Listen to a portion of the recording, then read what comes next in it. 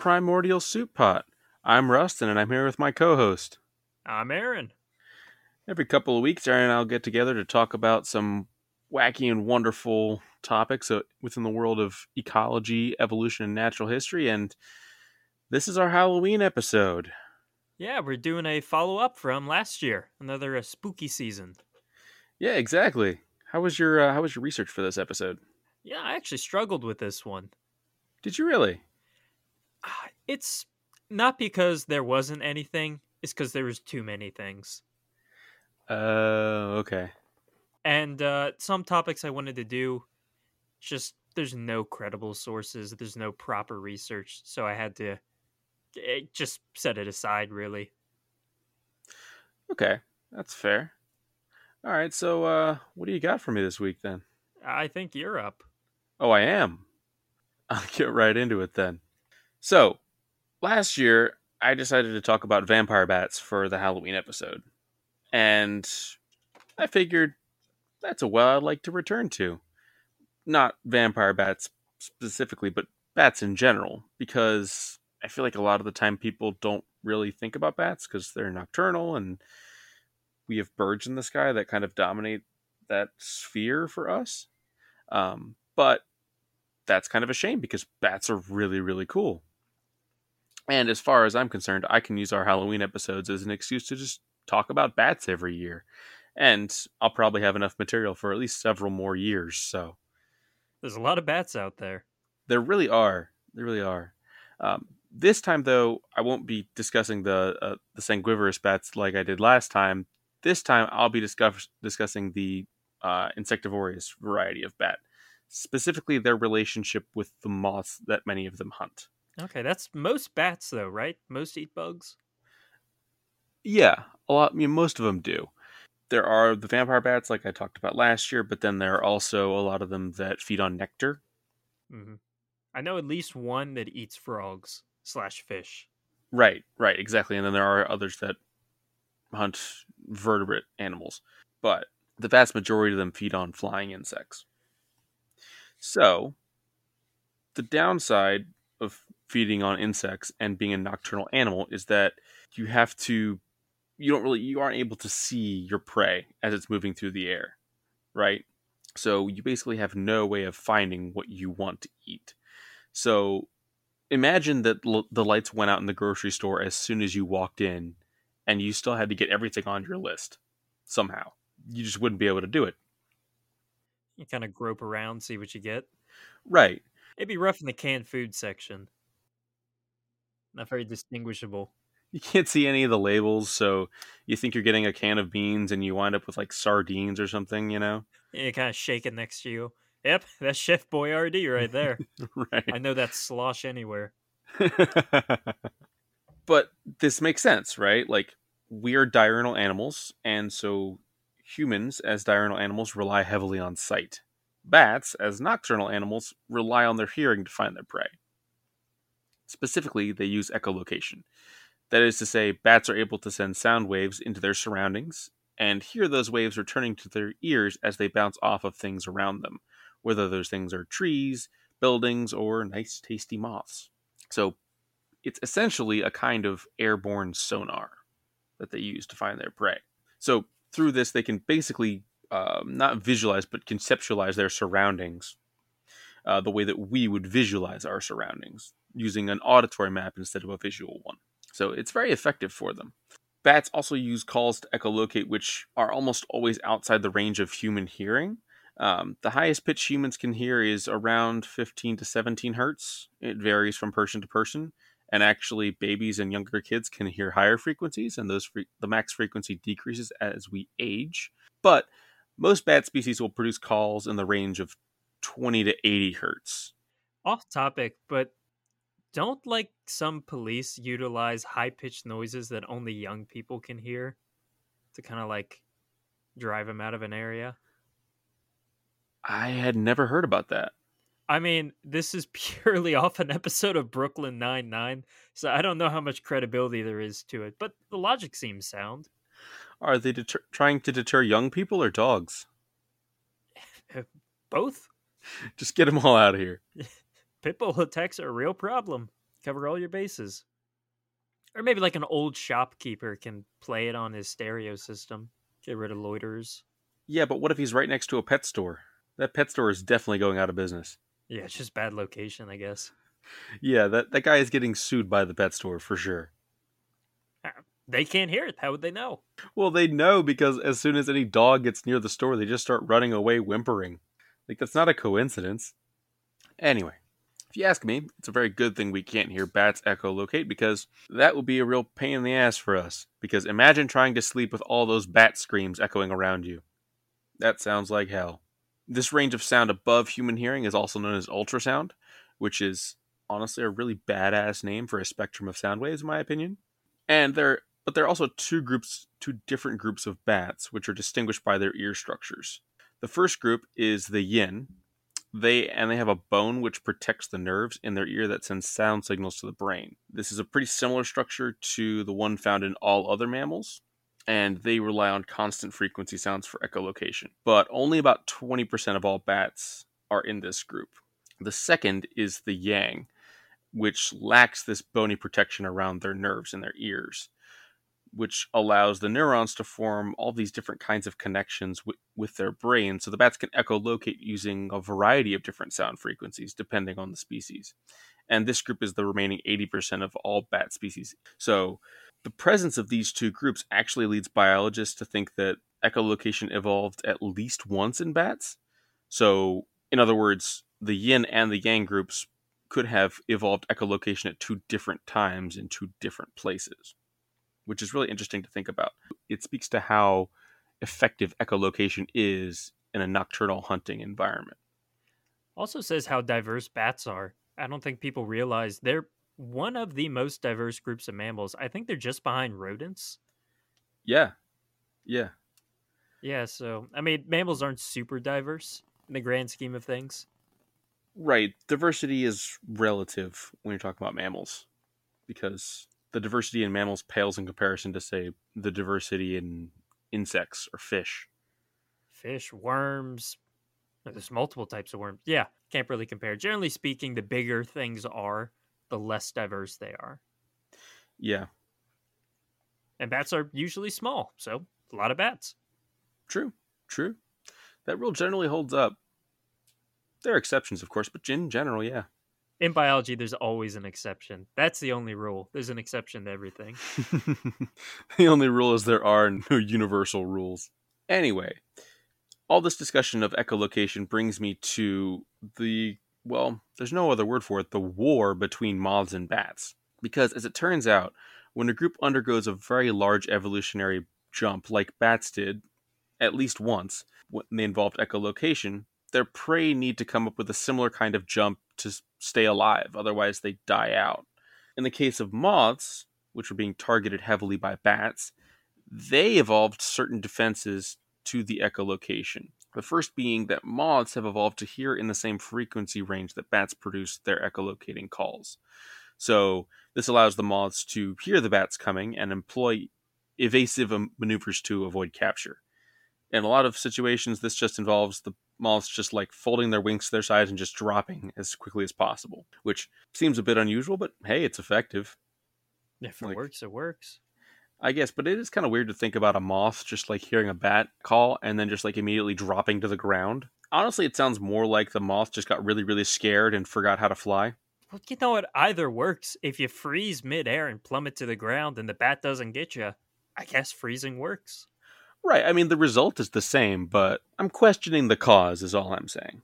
This probably goes beyond the coincidence of just like the moths naturally having this range of hearing, because the hearing range of moths in different areas differs depending on the echolocating frequencies of the bats. So, in North America, moths hear in the range of 20 to 50 hertz, while their African counterparts can hear as high as 100 hertz or more. And it should be no surprise to hear that the African bats produce echolocating calls at a higher frequency than the North American bats.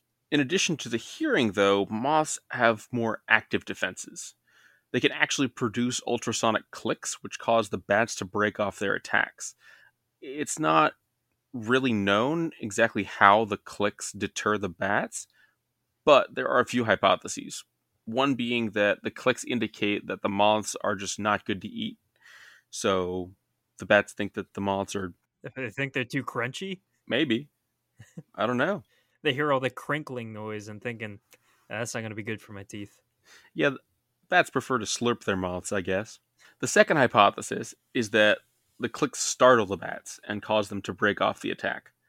So, much like I was thinking with the moths just dropping to the ground and forgetting how to fly, a similar thing happens in this hypothesis with bats being startled by the moths' ultrasonic calls. And then there's the third one, and the one that I personally believe to be most likely, which is that the clicks interfere with the bat's ability to receive a return sound while echolocating.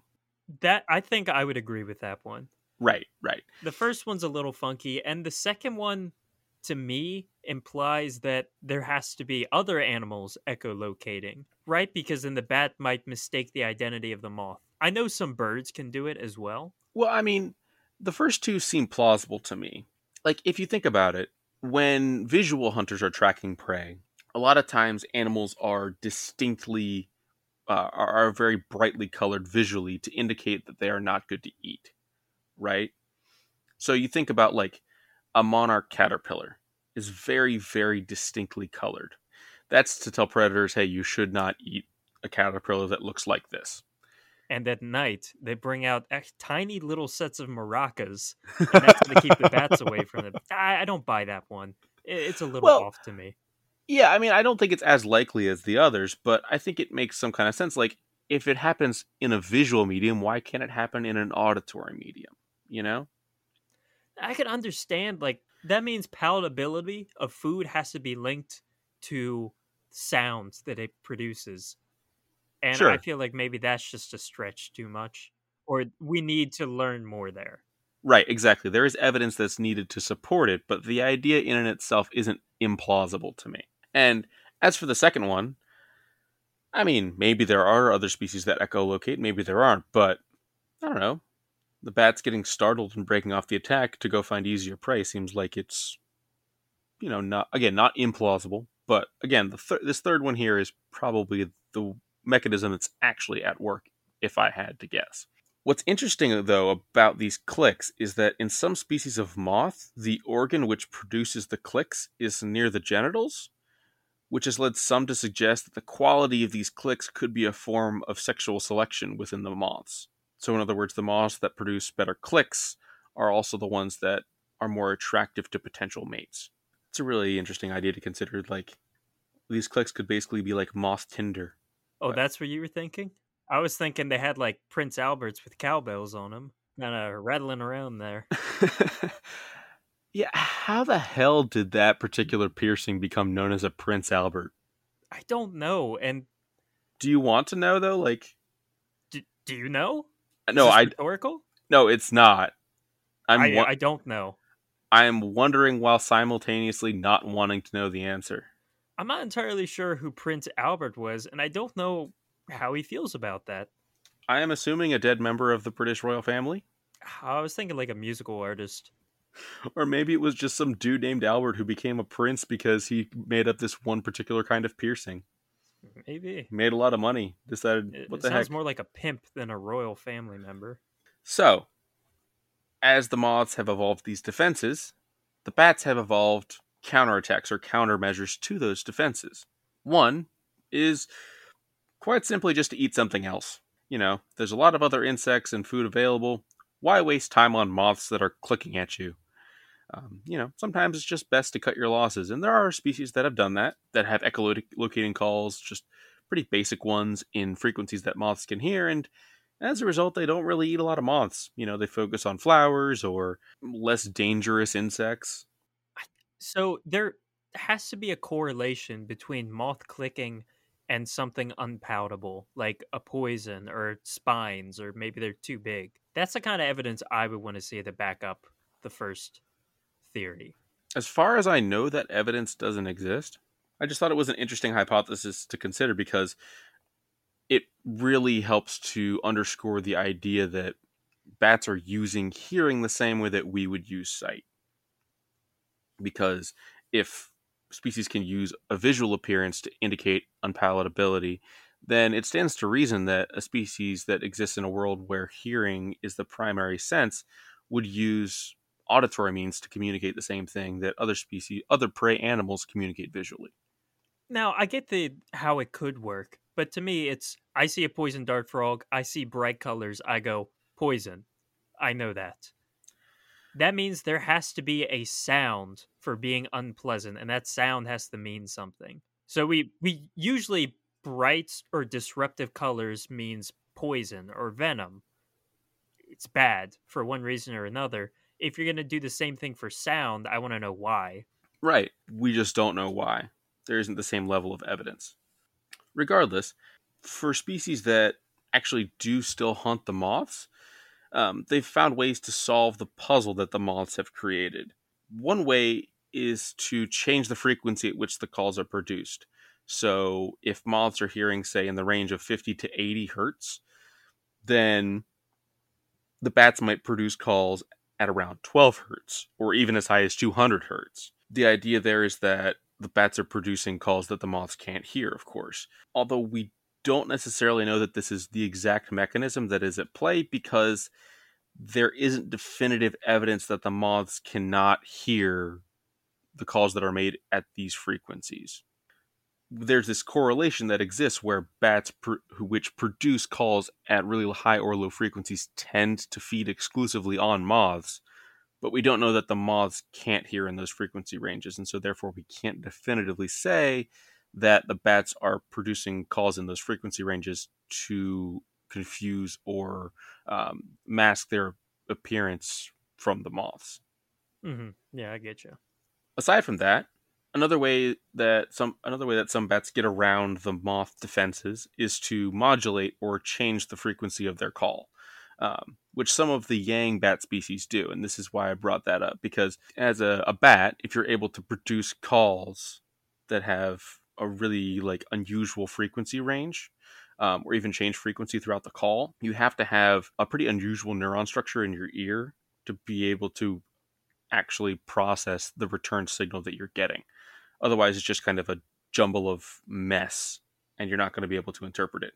So the fact that some bat species have evolved to really produce all these different elaborate connections within the neurons in their ears really helps some of those species get past the moth defenses and actually hunt moths more effectively. But then the other thing that some bats do is they actually produce really low intensity calls. So instead of making the call like a higher or lower pitch, they would simply make the call quieter. So the moths can't hear it, and so the moths can't hear the bat coming. There are really like a lot of different things that bats have evolved to do throughout the world to combat these moth defenses, and different things that moths have done throughout the world to avoid being echolocated by bats. But what's really fascinating about this whole situation is that there are different species which seem to be kind of in different stages of this arms race. So some bats feed exclusively on moths but produce calls in a range that the moths can hear, while in other areas the bats have changed their calls to adapt to the moths' defenses. So in some areas the moths are ahead, and in some areas the bats are ahead. So basically, this is like an ongoing evolutionary war that's occurring every night throughout most of the world, really. So, yeah, that's my piece. Yeah, that's really cool. I do love a good evolutionary arms race. Just goes to show you that bats are really, really fascinating. I still personally I like the last hypothesis where the clicks are disruptive to the echolocation Yeah, yeah, because that's on par with if you're being chased by a lion, you throw a flashbang at it. It's gonna it's gonna disrupt the lion. it's definitely the most badass of the three hypotheses. Like, it makes it sound like the moths have like some kind of anti-aircraft weaponry that they're just firing back at the bats, or some kind of sonar jamming technology. I don't know if you recall this. I was in animal behavior class, but I remember the professor said, I don't know if it was moths or another insect, but there are some that if you jingle your keys, it can sometimes be the right frequency where it sounds like a bat, and you'll see a swarm of them and they'll all dive bomb at once. And you can try it out near lights outside your house at night when they congregate. I think it might have been lace wings, actually. I don't remember that. Worth a try. Yeah, for sure. If you want a whole bunch of lacewings and or moths around you, You just put out a little pan and shake, and there you go. Don't know what you do with them, but you got them. a nice midnight snack, perhaps. Yummy. Unless they're clicking, in which case that could indicate that they're poisonous. Maybe they're a little crunchy, wrong texture. The bats are real snobbish about their food, Yeah, or maybe they're doing like a little fake cough.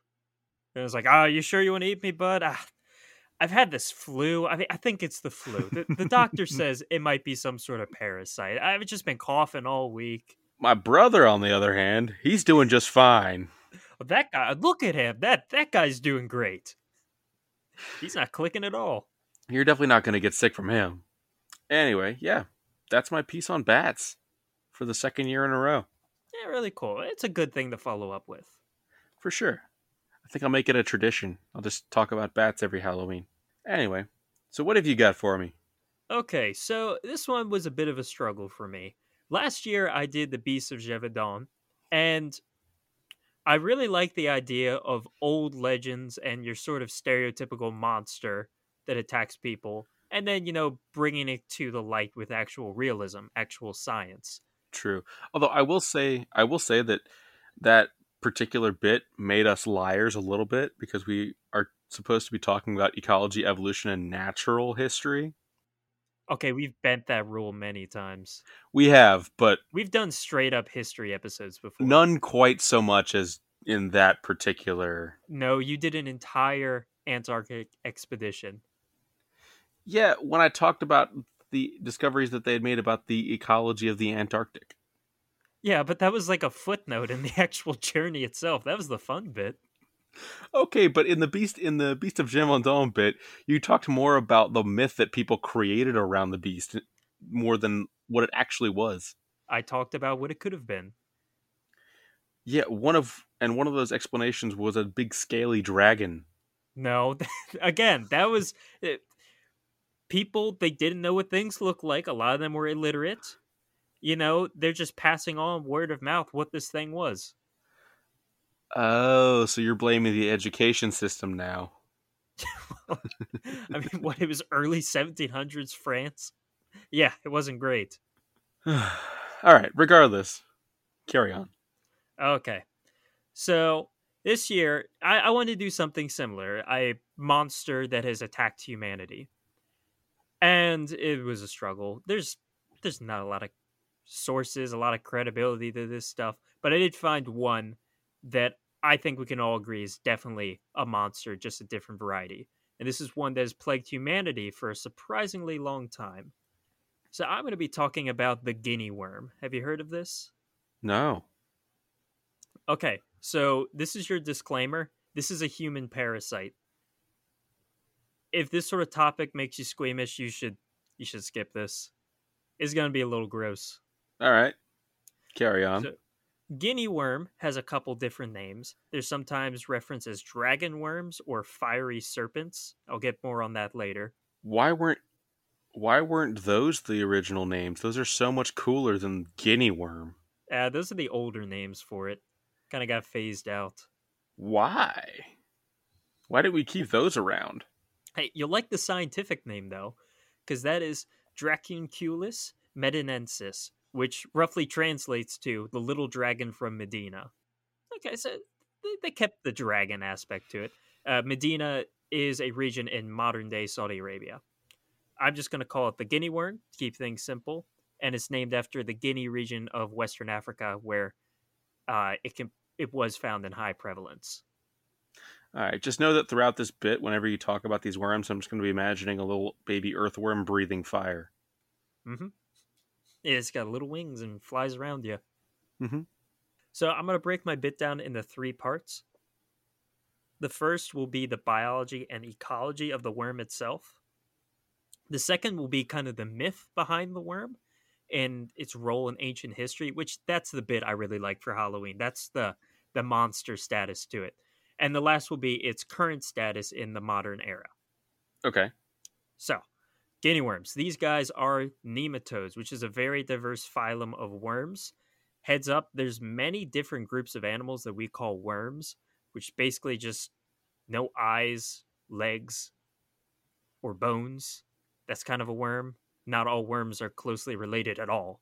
Yeah, it's interesting how we tend to lack distinction in our classifications of animals that look less and less like we do. Like the further something is from a human, the more we tend to just kind of lump things together.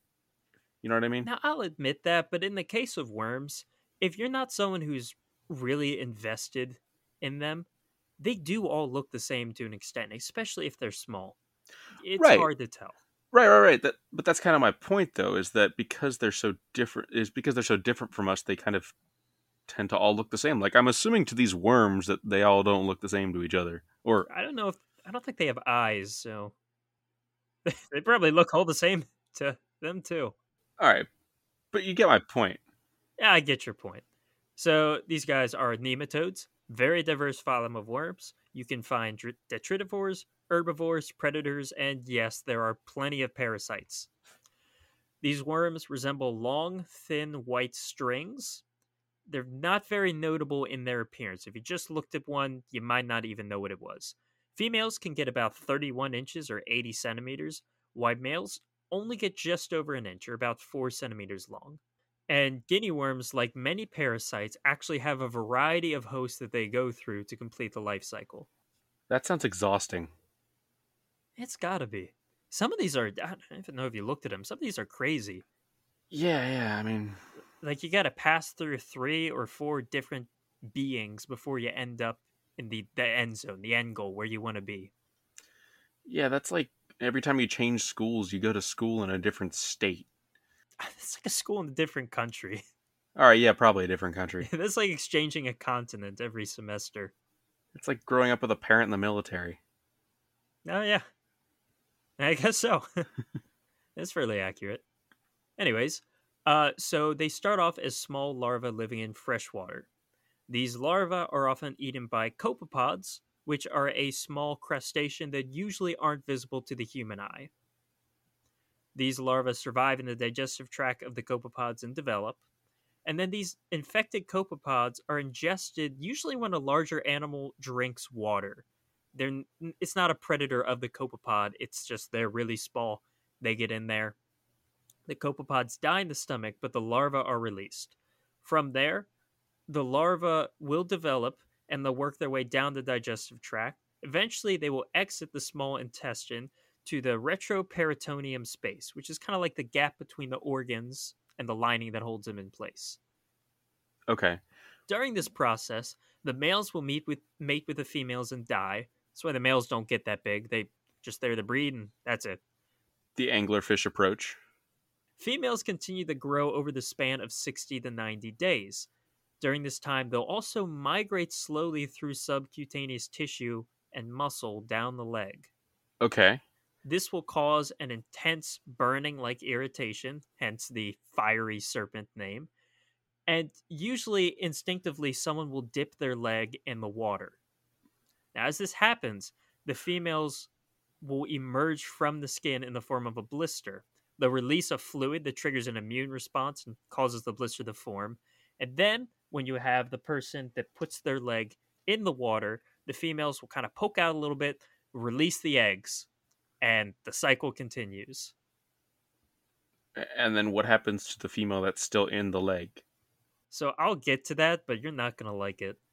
All right, but before we get to that, what happens if the copepod is ingested by a natural predator of copepods? So that's also very important, and that will come up again at the end. Okay, You asked 2 of the most important questions right off the bat. good to know I'm being a good co-host. Carry on. So this whole cycle can actually last over a year. So this is not quick by any means. So there's definitely some seasonality to these worms. Oh, it's usually actually in the dry seasons, not the wet seasons, because the dry seasons is when everyone will congregate around one water source, which is usually more stagnant. So you'll have less fish, but you'll have more tiny invertebrates like the copepods. Okay, that makes sense. And these worms can have a wide variety of hosts. Most of these are mammals. Humans, obviously the main one. Cats and dogs are some bigger ones too, due to their tendency to live close to each other. But they've also been documented in frogs, ferrets, and baboons, so they're not super picky. But most of the time they target humans. Uh, yes, but it could also be that's when we notice it because it's us. Okay. So they Yeah. could just be generalists that happen to infect humans some of the time. Well, I think with humans, because we have to be close to water, and you'll have villages built around like a small reservoir. That's kind of why they've, I don't want to say co-evolved with humans. I don't know if that was specifically meant for humans or if that behavior just amplified their ability to parasitize us. But when you have a community built around a small water source, that's when the worms do really well. It's not big lakes or fast flowing waters. You won't find them there. Right, right. Okay.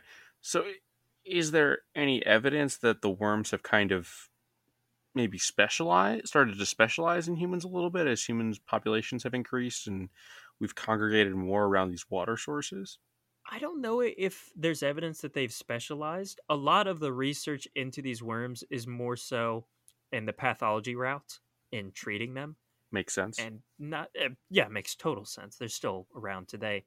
Yeah, I don't know. I will say that there are a lot of worms like this, and these are just the ones that happen to infect people. There's quite a few that can infect a number of different species. Okay. So they can cover pretty much any vertebrate: reptiles, amphibians, birds, mammals, fish. Spread across the different species, there's one for everything. Okay. Okay, I got you. Okay. So, if you are infected by a guinea worm, you won't really know for a whole year. It's a rough bit. You have no symptoms. Even though it's inside you, it's not really bothering you. You can live your life completely unaware that you're infected only until a couple days before the worm emerges. When it does, it's usually around the foot or the ankle. So the worm is essentially stretched along the entire length of your leg, Hmm. which is a very unpleasant feeling. And it's only when they're ready to emerge that you actually start getting mild symptoms like a fever, swelling, and pain. But when they finally emerge the legs, it's very painful. And here's the sad thing: the only way to remove the worm is to slowly pull it out. Oh, excellent. Yeah, That sounds wonderful. I mean, it's called fiery serpent for a reason. It's very painful. That's the worst part. The worm itself isn't lethal. Rare cases, you might see permanent joint damage or even partial paralysis in the limb, but the worm pretty much doesn't kill you. You're just in agonizing pain until it comes out. The only way to pull it out is to slowly wrap it around a piece of gauze or wood and reel it in a little more day by day. Okay, so they're basically just like the Jared Leto Joker. They're not going to kill you. They're just going to hurt you really, really bad. Okay, I had no idea where you're going at the start of that. Yeah, that could have gone to a really bad place. Yeah. Jared Leto's full of worms. That wouldn't surprise me. That's why you always boil your water. So you have to reel it out a little day by day, like winding a spool of thread. This process can take days, weeks, or even months, depending on the length of the worm. I read one paper that said you can only do 1 to 2 centimeters per day, and this worm can get up to a meter. Whoa. Yeah, that can suck. And you have to keep constant tension, but not too much or you'll break it off and the worm will die and then cause an infection. So you can look up treatments nowadays, and what they do is they usually have a piece of gauze. They'll kind of wrap the worm out and then sort of cover it up. And then the next day, reel it in a little more and then repeat. Hmm. And this is the only treatment for the worms. You can apply antibacterial ointments to prevent infection of the wounds. You can take painkillers or anti inflammatory drugs. There's no vaccine, there's no cure for the worm. Nothing.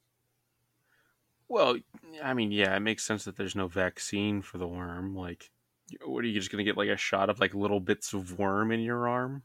Okay, you say that, but If when you go on Google, there's a surprising amount of articles saying no, there is no vaccine for this worm. So not everyone has a full understanding of how they work.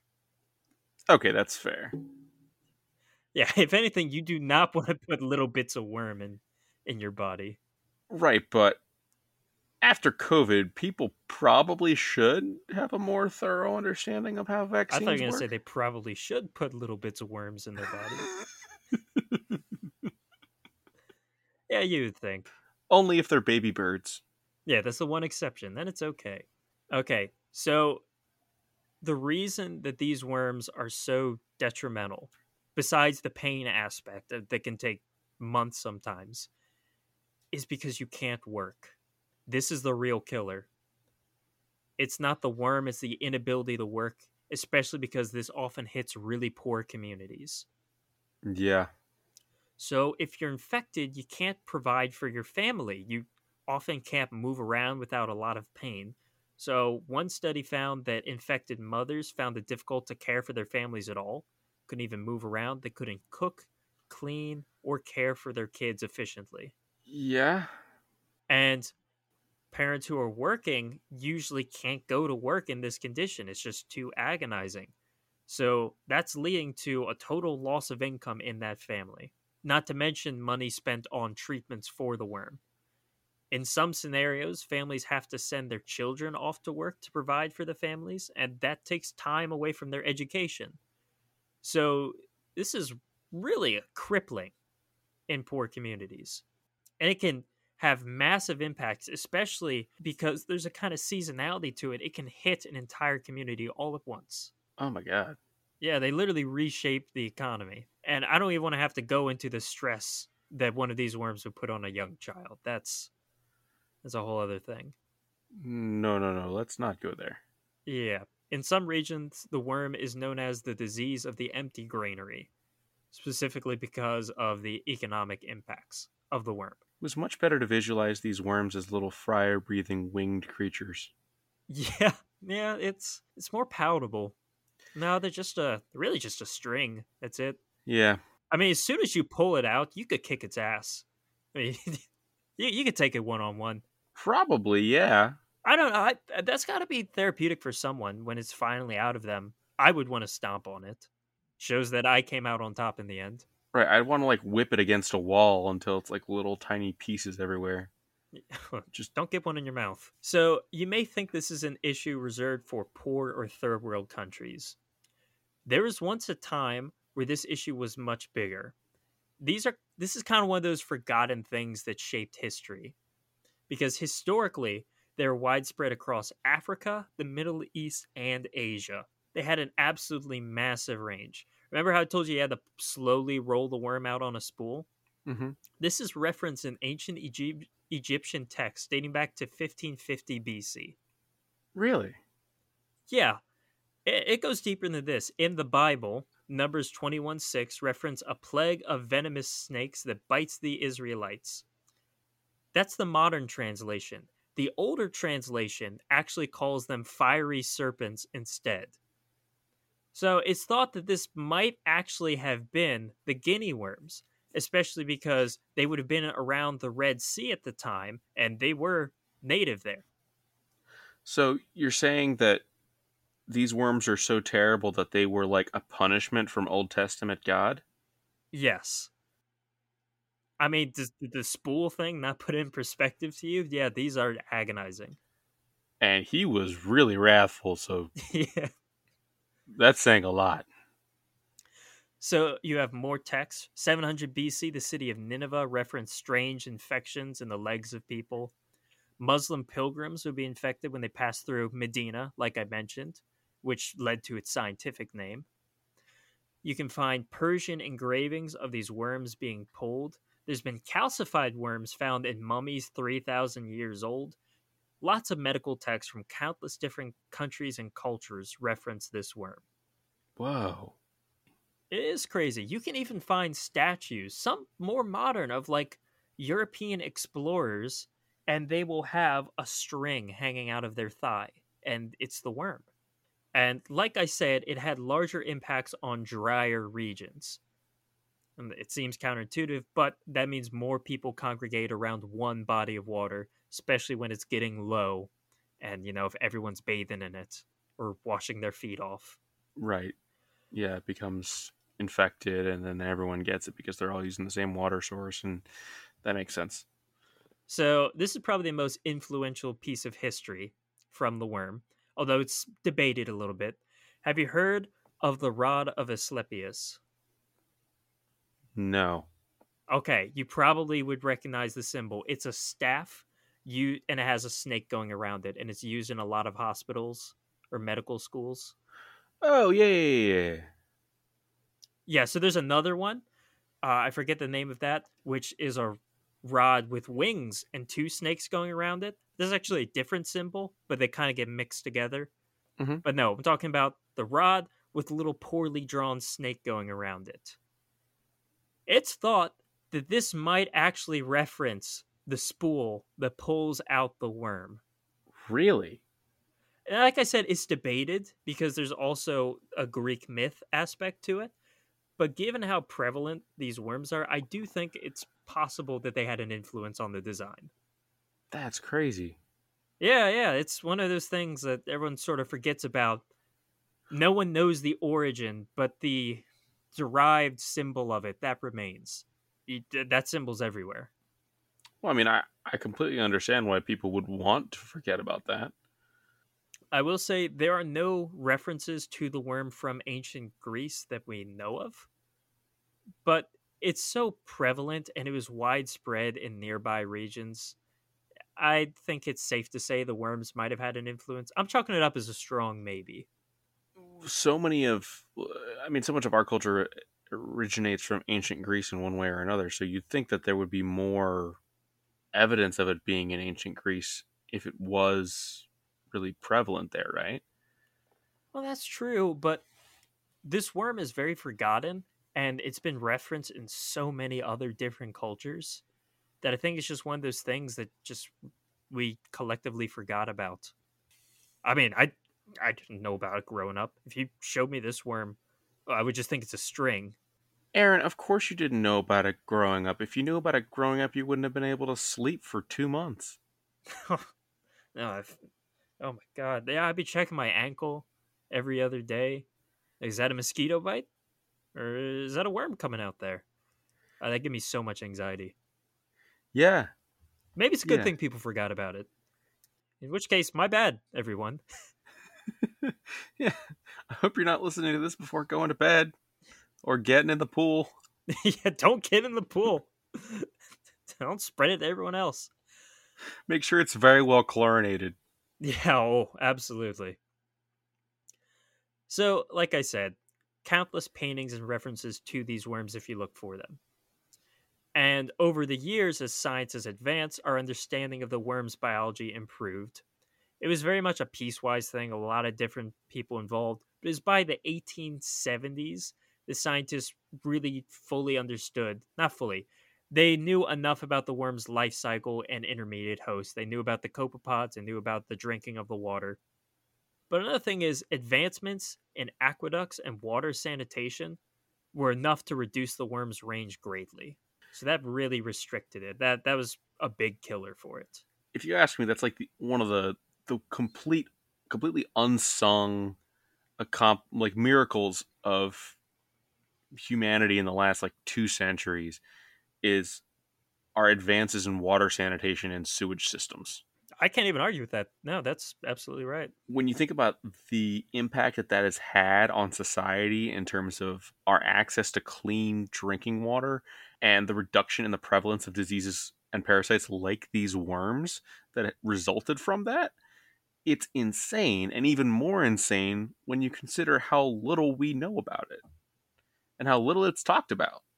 It was definitely one of those things where I don't think advancements in water sanitation was because of this worm, because there's so many issues with unclean water. But once that came around, the worm it really reduced in a lot of areas, but not all of them. Yeah, cholera probably also played a role. It probably a bigger role. I'll give you that, but I don't think we'll ever fully know how prevalent the worm was because once you got these clean water, it's just not talked about. Now, this brings me to the final piece of my topic, and that's the eradication effort. So, even though the range of this worm was reduced, by 1986, there was still about 3.5 million cases a year, which is a lot more than I would have thought because we're Yeah. in the modern era of things. This was mainly spread across Africa, but it was also in Yemen and Pakistan as well. And the eradication effort was led by a combination of the CDC and the Carter Foundation, as in Jimmy Carter, former US president. Good for him. So, unlike most disease eradication, like I mentioned, there's no vaccine for this, there's no antibiotic for this. So, because this requires several hosts, you can just cut it off from reaching people, and that's the end of the cycle. So, this was really only an issue with infrastructure and education. Huh. Okay. So, the first bit was they had to teach people in these regions about the worm's life cycle. So, obviously, if you have that worm coming out of you, don't go in the drinking water, stay out of it, put your foot in a bucket of water instead. The worm will start to come out, and then you can begin the process of removing it. It's got to be really disappointing for the worm, though, you know? You're expecting to Oh. come out in a pond, and instead you wind up in a bucket. Especially, it's a whole year effort to get down the leg, out the ankle. You pop out and go, oh, dang it. Anyways, so simple as educating people about the worms, their life cycle, where they come from, etc. You can greatly reduce their numbers by preventing them from passing the larva back into the drinking water. Another aspect was water treatment. So obviously chlorination of drinking water, uh, anti-parasitic drugs to treat the water. Hell, even just boiling the water will do. Yeah. Establishing safe Mhm. wells and springs to access water from and keep clean plays a huge role in reducing their numbers. In some particularly poor areas where they might not have that, there's actually nets and filters that can be used to actually filter out the copepods from the water, and that will prevent the water from being contaminated. You should still probably boil it afterwards, but just, you know, those two little steps right there is enough to give you clean drinking water. Huh. Interesting. So, over the years, the process has not been perfect. There's been a number of hiccups, like wars, political disputes, but the success overall has been great. So, 1986, 3.5 million cases in 21 countries. Just the next year, there were less than a million cases in only 18 countries. Oh, wow. And that's just 1 year. They dropped rapidly, almost logarithmically. By the early 2000s, there were about 60,000 cases, and the worm was completely eradicated in Asia. By the 2010s, there were less than 1,000 cases. And by the 2020s, there were less than 50 cases a year. Hell yeah. Yeah, as of 2022, there were only 13 cases. Currently, I think it might be a little bit disputed. The worm can only be found in South Sudan, Mali, Ethiopia, Chad, and Angola. Angola and Cameroon, sorry. There might Okay. be some issues with reporting, but overall, 99% of the worms have been eradicated. Awesome. Yeah, President Jimmy Carter, who's still alive at the time of this recording, at 99 years old, has said it in the past that he hopes the disease will be fully eradicated in his lifetime. I believe in 2023, there might have only been 10 or so cases as of now. So, still on the decline. Yeah. Makes me proud of humanity. Yeah, this is very much an achievement. It's a good thing all around. This is one extinction I can get behind. I'm okay with losing this one. You got the Aaron approval. This animal can go. Mine too. So you have the primordial soup pot stamp of There. approval. You extinct this one. Take it out. Yeah, we're not giving it endangered status or nothing. Nope. But there is one little hiccup in this. Actually, it's kind of a major issue. And that's dogs. Uh, Yeah, so remember how you talked about other hosts earlier? It wasn't discovered until recently. This is probably in the last 10 years or so that dogs can be infected with guinea worms. And mm, they can be infected through the standard method of drinking water with infected copepods in it. But they also have an additional route, possibly, through fish and frogs. So frogs have been documented to be infected with the worm. That's also very recent. And if a dog might eat the frog, it might actually pass into the dog, so it passed through again. Fish don't seem to actually be infected with the parasites. It seems more likely that the fish ate the copepods, and the copepods are just in the digestive tract, but they're not infecting the fish itself. And then when the dog eats the fish, or if the dog eats fish scraps at a market, then the worm might be passed to them. So, one country that was really good at monitoring this is Chad, which does still have the worm today. However, they had 10 years where they had no reported cases of the worms, and then it reappeared again. So obviously, even though not a lot reappeared, there's only a handful of cases. That's a cause for concern. Where did this come from? And then it was discovered dogs. So the dog, it gets to the dogs and it comes out their leg just like it would a person. So unfortunately, as long as dogs have the parasite, it could spread back to humans, not at any moment, but it could work its way back in. While the number of human cases are low, there's been at least 1,000 cases of dogs in recent years. Dogs are known as something called a reservoir species, which means that the pathogen or disease can kind of build up in them, remain there, and then spread back to people. So it doesn't go away, it just kind of moves for a bit, takes a semester abroad, and then comes back. Right. It's kind of like the safe place in tag. Just kind of hangs out there for a while and then moves back out into the open. Is that a movie reference or just the game of tag? The game of tag. You had a safe space in tag? Yeah. Ours was just like bathroom break. What kind of tag has a safe space? It defeats the purpose. Why would you leave it? You leave it because there's a time limit. So you get there and you say, okay, you have 10 seconds to stay there. To, take a break, get some water. Because otherwise the game just ends really quickly. You got to start all over. Becomes more strategic if you got a safe place. Well, is a tag infinite? You touch one person, they're it. Depends on the kind of tag you're playing. You know what? You got me there. I am not well versed in all the variations of tag. I'll give you that one. Sounds like your elementary school experience was lacking. I guess so. So, like I said, the parasite is still in dogs. However, with close monitoring, I do believe this problem can be solved because pretty much every technique that was used to eradicate the disease in people is also applicable to dogs. Give the dogs clean water. If you provide water from them at home, they're not going to go out and drink in these dirty, contaminated water sources. Also, keep them closer to home so they don't roam around and possibly spread it more. And monitor what they eat. Like I said, there's the possible fish or amphibian route of transmission. Just, make sure they don't eat those or eat very little or cook it for them. Yeah. And for God's sakes, make sure you keep the dog away from the fish tank. Yeah, we don't need to go again. You don't want them hopping in there. Actually, one of the best ways to reduce transmission is just to give them clean water. If you just give them water at home, they're not going to go out and drink from contaminated water sources. And one study found that most of the dog's infections could actually be traced back to only a couple of ponds.